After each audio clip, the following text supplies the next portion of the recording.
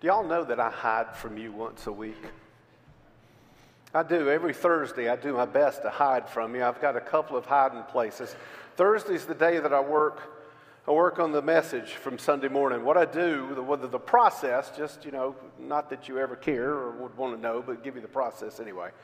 The process is that once every so often I sit down and pray about what needs to be preached for a while, what our messages should be, and I'll put scriptures out. I've got them now out into January. This is what I think is going to happen that week.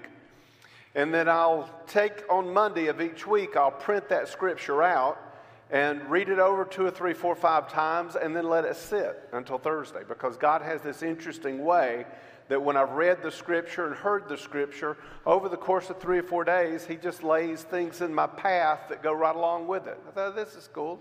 Illuminated a little bit. Then on Thursdays when I do the heavy lifting, Thursdays when I get away, think, pray, study, write, it's not as easy as you might think it is.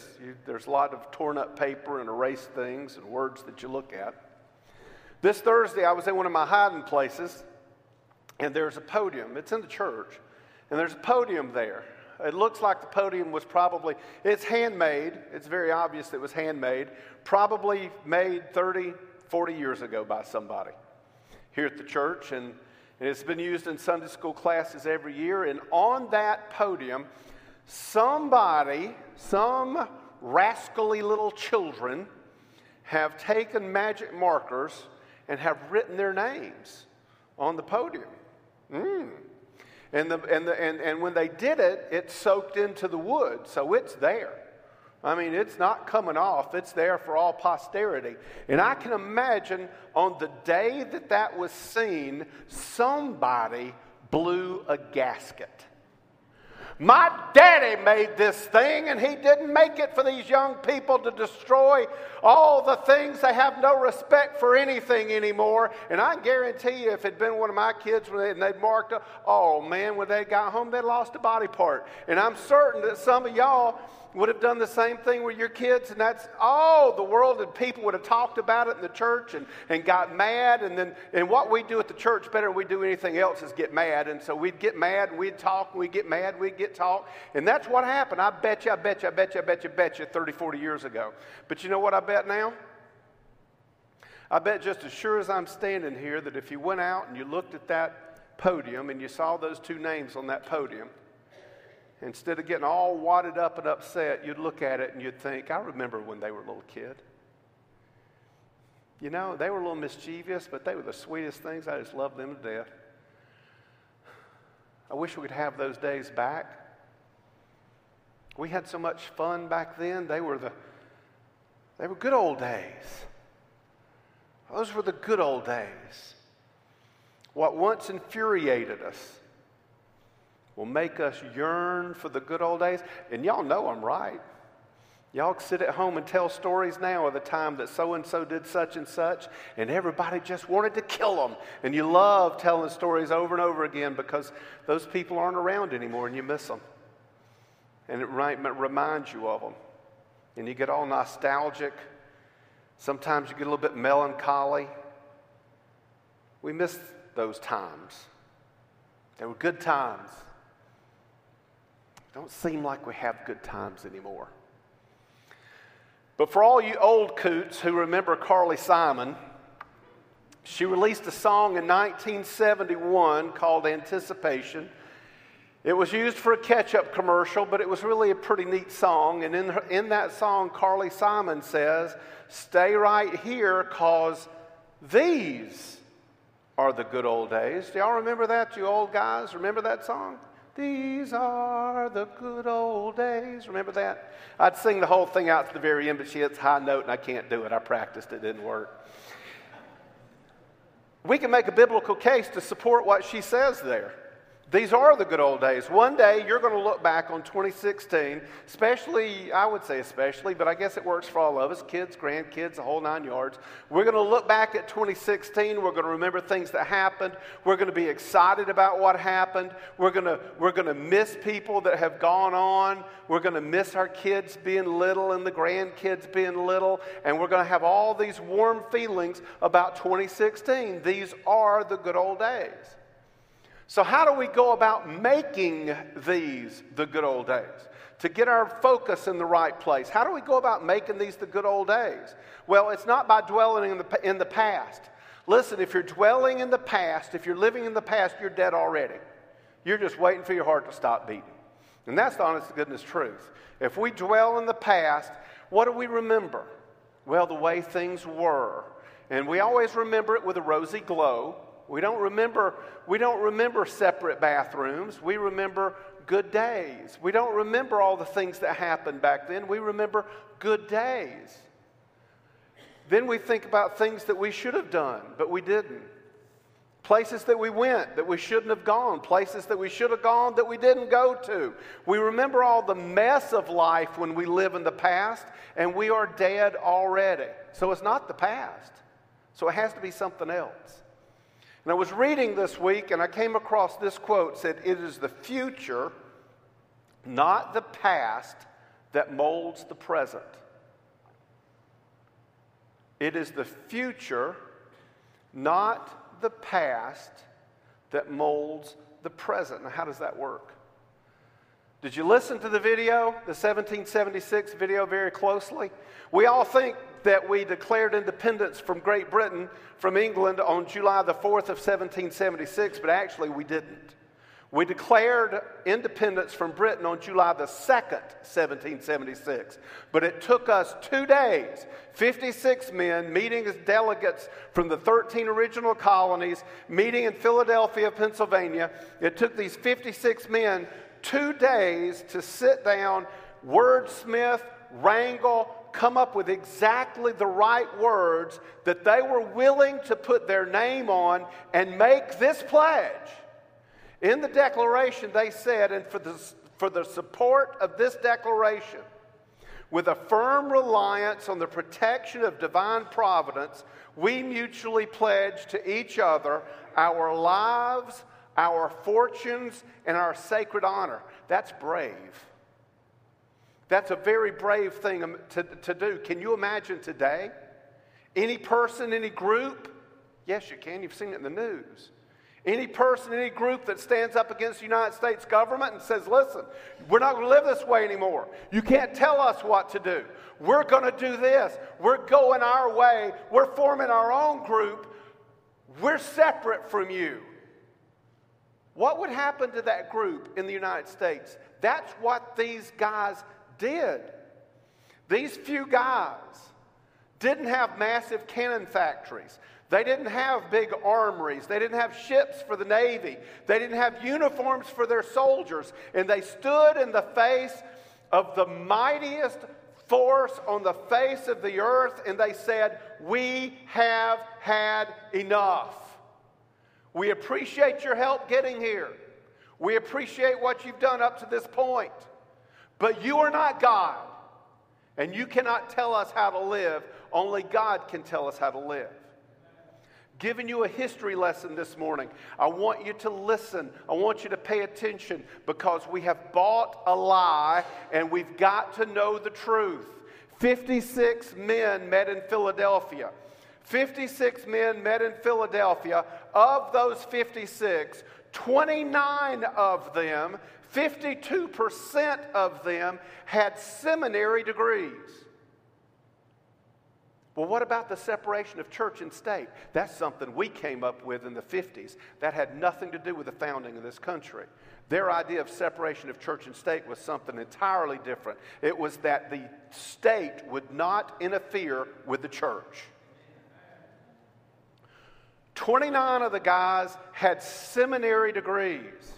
And while not everyone was a devoted Christian, contrary to what you may have heard, not a single signer of the Declaration of Independence was an atheist. Not one.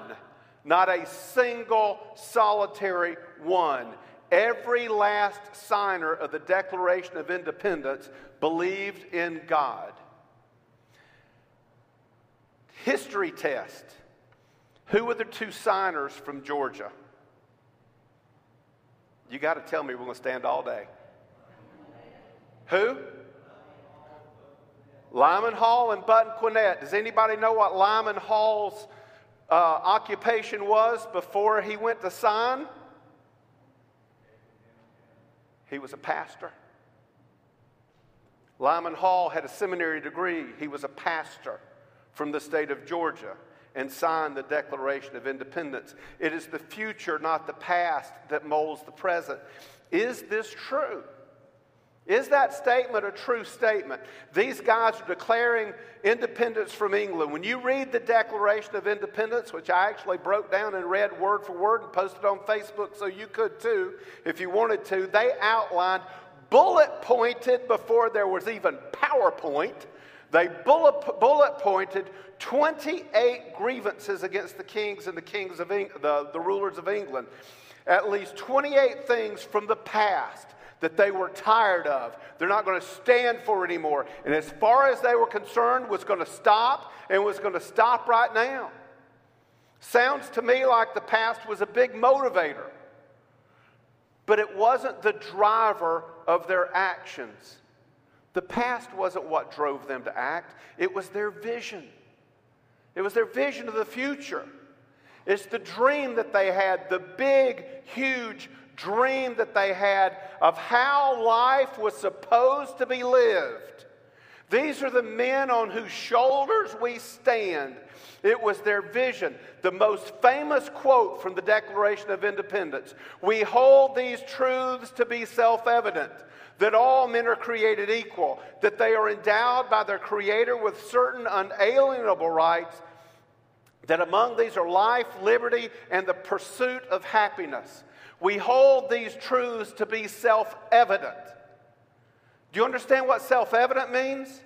It means it doesn't have to be explained to me. It means that if I'm alive and breathing and I'm cognizant of the fact that I'm alive, then I know what it is. It is self-evidence that anybody with any degree of common sense at all doesn't have to go to school, doesn't have to be taught, doesn't have to be told by any committee anywhere, doesn't have some special group that's assigned to help us all understand this. Self-evident means that we can see it just by looking at it, that here it is. We hold this truth to be self-evident. If you've got a lick of common sense, this is a truth that you ought to know. What's the first truth? We hold these truths to be self-evident, that all men are created equal. Is that biblical?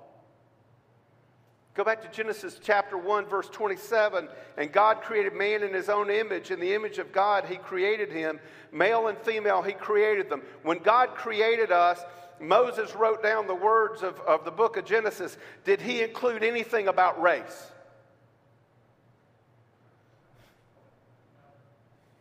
Nothing. Did he include anything in there about wealth? Nah, ne'er a word. Anything about looks? How about weight? How about intelligence? How about sexual orientation? Male and female, that's all he says. What did Jehovah God think was important to tell us?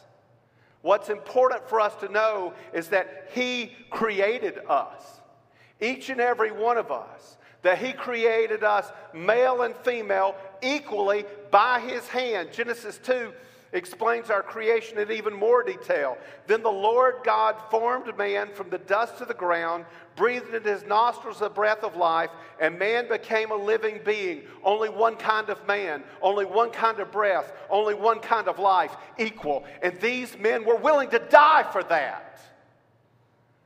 "I pledge to you my life, my fortune, and my sacred honor. I will die for the self-evident truth that we're all the same, that we were all created equal, that we all should have equal opportunity, that we are all the same in God's eyes. They were endowed by their Creator with certain unalienable rights. Here is God in a document written by our founding fathers. When they talk about Creator here, it is capital C, Creator. Endowed by our Creator, bestowed, given by virtue of His position as Creator, He gave us certain unalienable rights. Do you know what the word unalienable means? I looked the bad boy up because I didn't. I've said it a million times. We've read it. We studied it in school. Certain unalienable rights. An unalienable right is a right that was given to us. It was a right that was given to us that only God can give you. It is a right that no man can give you, and it's a right you can't give away. It's not yours to give. You can try, but you can't. It's an unalienable right. By virtue of the fact that Jehovah God Himself created you, He and He alone has given you rights that you yourself cannot give away. No government gives you these rights. No man gives you these rights. These are yours, dictated to you, designed into your being by providential power, by the sovereign choice of Almighty God Himself. Government is not sovereign. God is sovereign. And what are those rights that are so indwelled in us that you can't give them away? I want that to soak. I want you to soak on that one for a while. I want that to go home with you, and I want this to just sort of muddle in your head for a while to realize that you have been given rights by God that you can't even give away. That you don't have the authority to say, this isn't mine anymore. God says, no, it's yours and yours alone. I've given it to you. What are those rights? They say that among these are life, liberty, and the pursuit of happiness. Among these, meaning this isn't all of them. But among them are life, liberty, and the pursuit of happiness. That's the big three. The first one is life. We all have a right to life. No one has a right to take our life away. A right to life. Do you hear that? Do you realize the population of the United States is 315 million? But if we had not had Roe versus Wade, our population right now probably would stand somewhere around 400 million because we've murdered 50 million, and they would be old enough now to have children. Right to life in this country.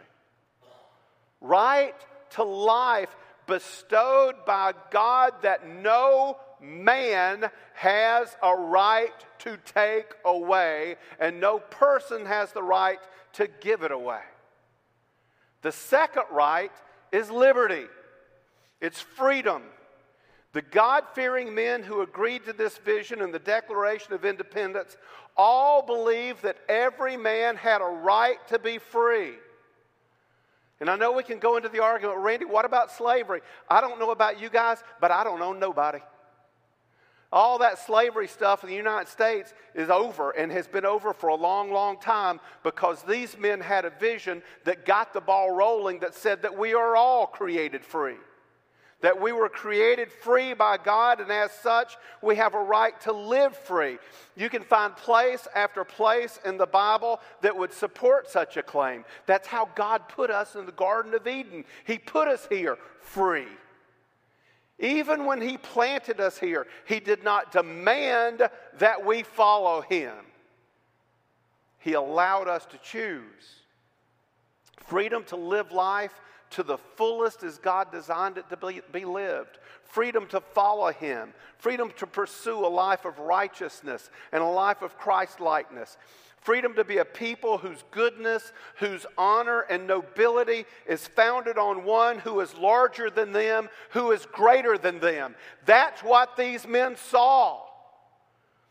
This is who put us here.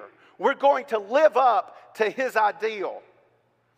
freedom to not have their morality freedom to not have their morality defined by a vote of a lust-driven mob intent on satisfying their every physical urge from moment to moment, but free to have the morality defined by the one who designed us, who knows us better than our mothers do, and who loves us enough to either give us over to our passions or to save us from our sins. The pursuit of happiness. We defined happiness. Do y'all remember that? It's what these gentlemen had in mind when they wrote this. Do you think for a moment, and don't read more into what I'm saying than what I'm saying. I just want you to, do you think for a moment, when these guys wrote The Pursuit of Happiness, that they had any idea that they were legalizing internet porn? Do you think that was on their minds? That's the pursuit of happiness? That there would be a Roe versus Wade, and that a pursuit of happiness meant that, God set you up so that you can have babies. Well, that's okay. My pursuit of happiness trumps your right to life. Do you think they had that in mind when they were writing this? I think instead they probably had Matthew 6:33 that we had talked about a couple of weeks ago. Seek first his kingdom and his righteousness, and all these things will be added unto you. Remember us talking about that? This is a right given to us by God, a right to pursue his kingdom and his righteousness so that he will bless us with all the necessities and benefits of living a God-filled life. That's what they were talking about. We are buying into a lie. We look to the government to tell us what to do. They tell us where we can go. Well, Randy, I'm free to go anywhere I want to. Really? Why don't you open up a business in your house somewhere and not tell anybody? Let me know how that works out for you.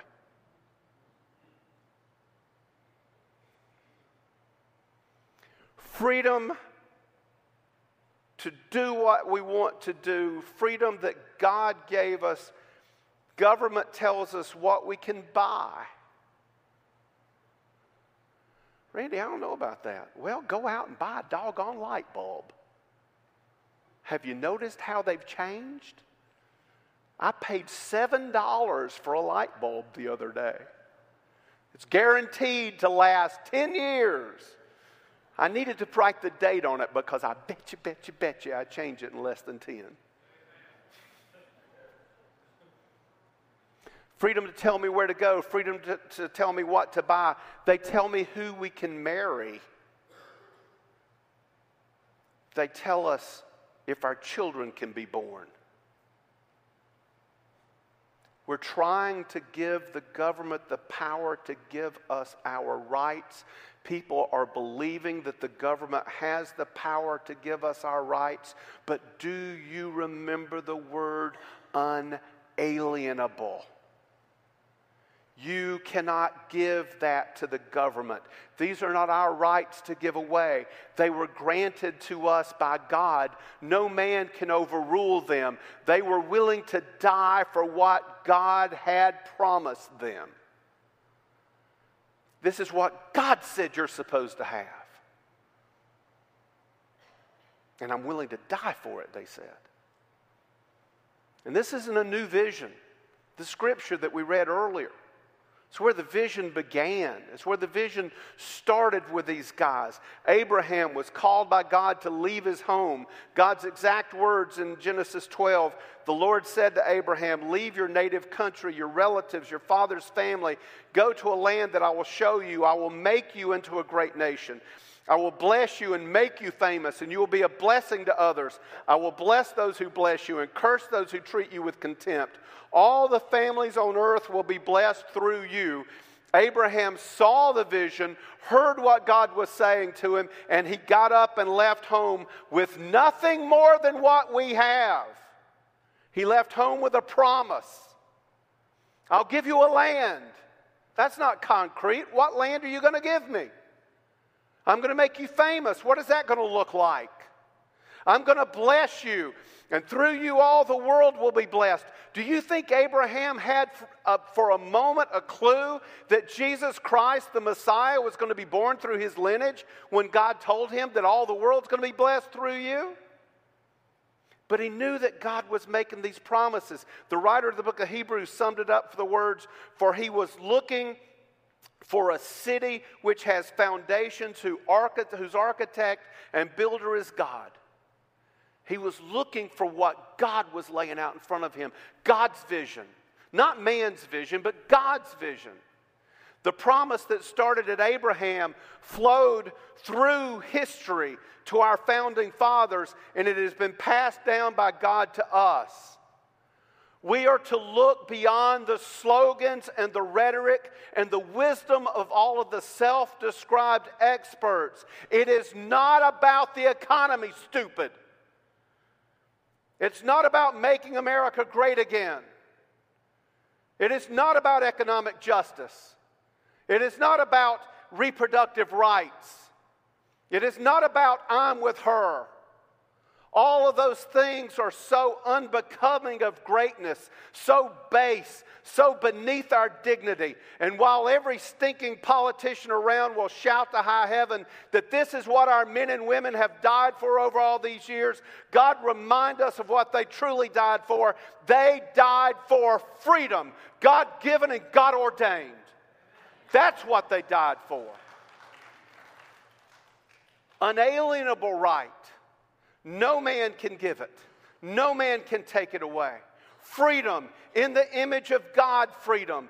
Unbound freedom to pursue nobility and purpose and honor and dignity. Freedom to live for others. Freedom to live for God. And if required, the freedom to die to make sure that others have that freedom continue.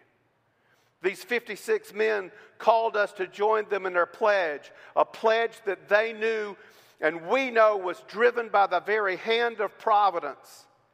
And for the support of this declaration with a firm reliance on the protection of divine providence, we mutually pledge to each other our lives, our fortune, and our sacred honor.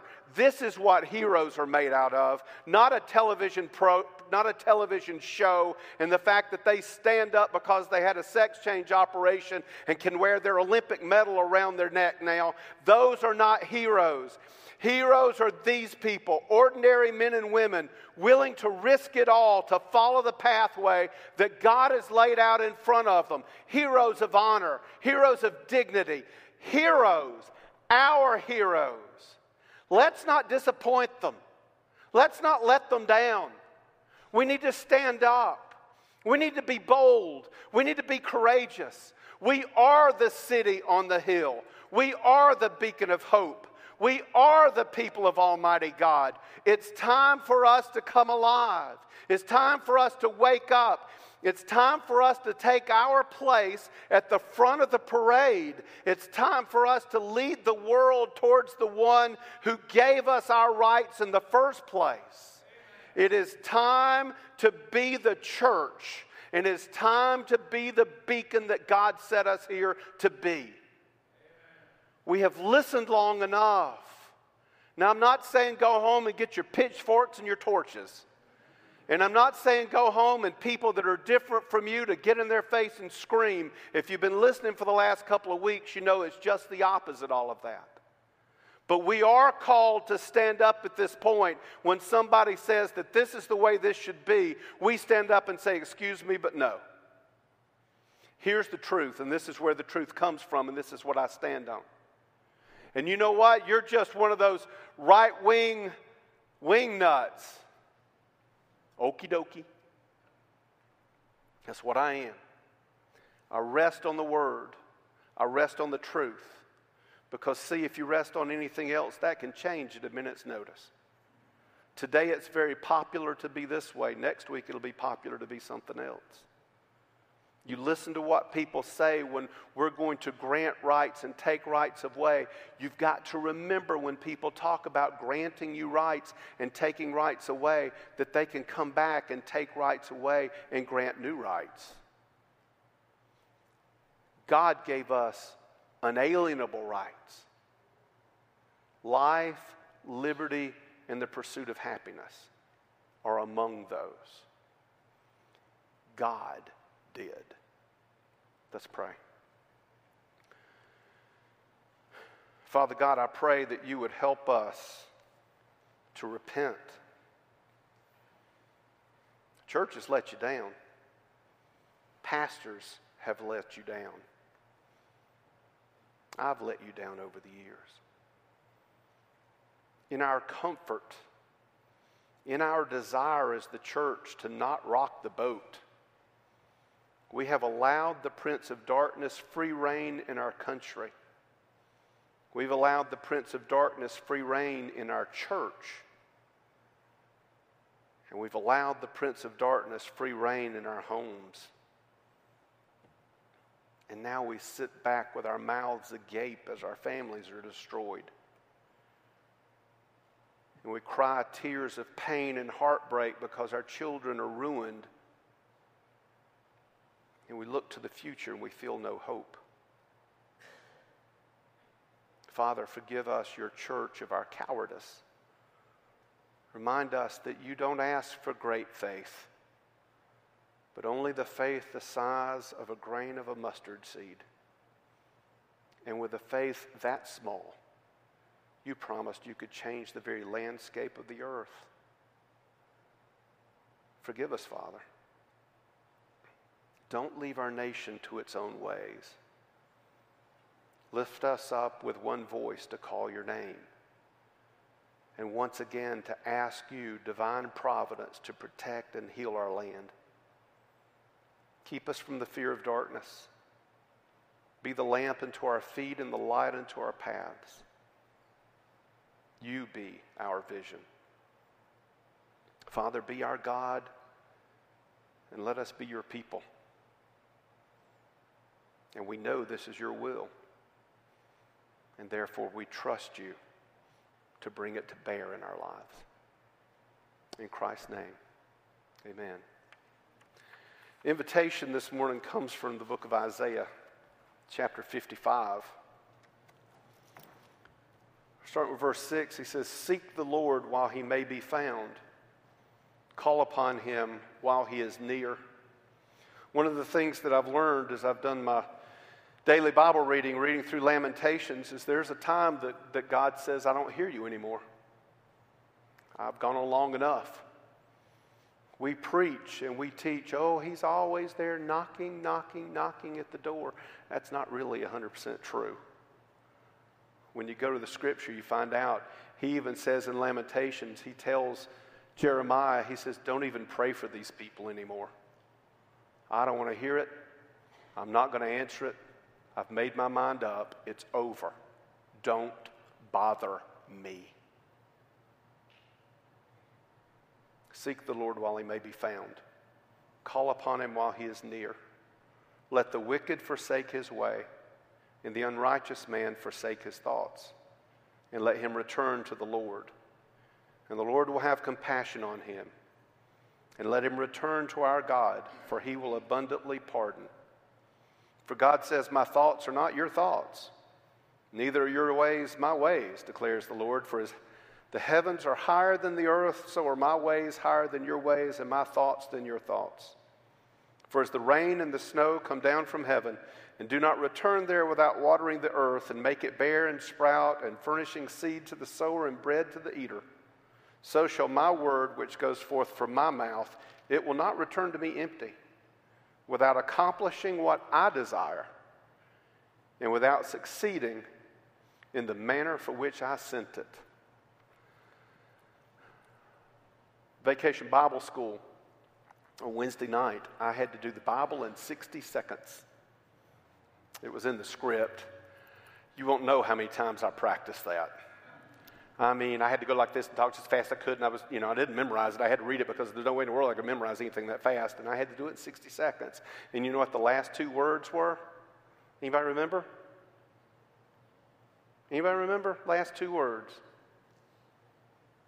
God wins. He always wins. Let's stand.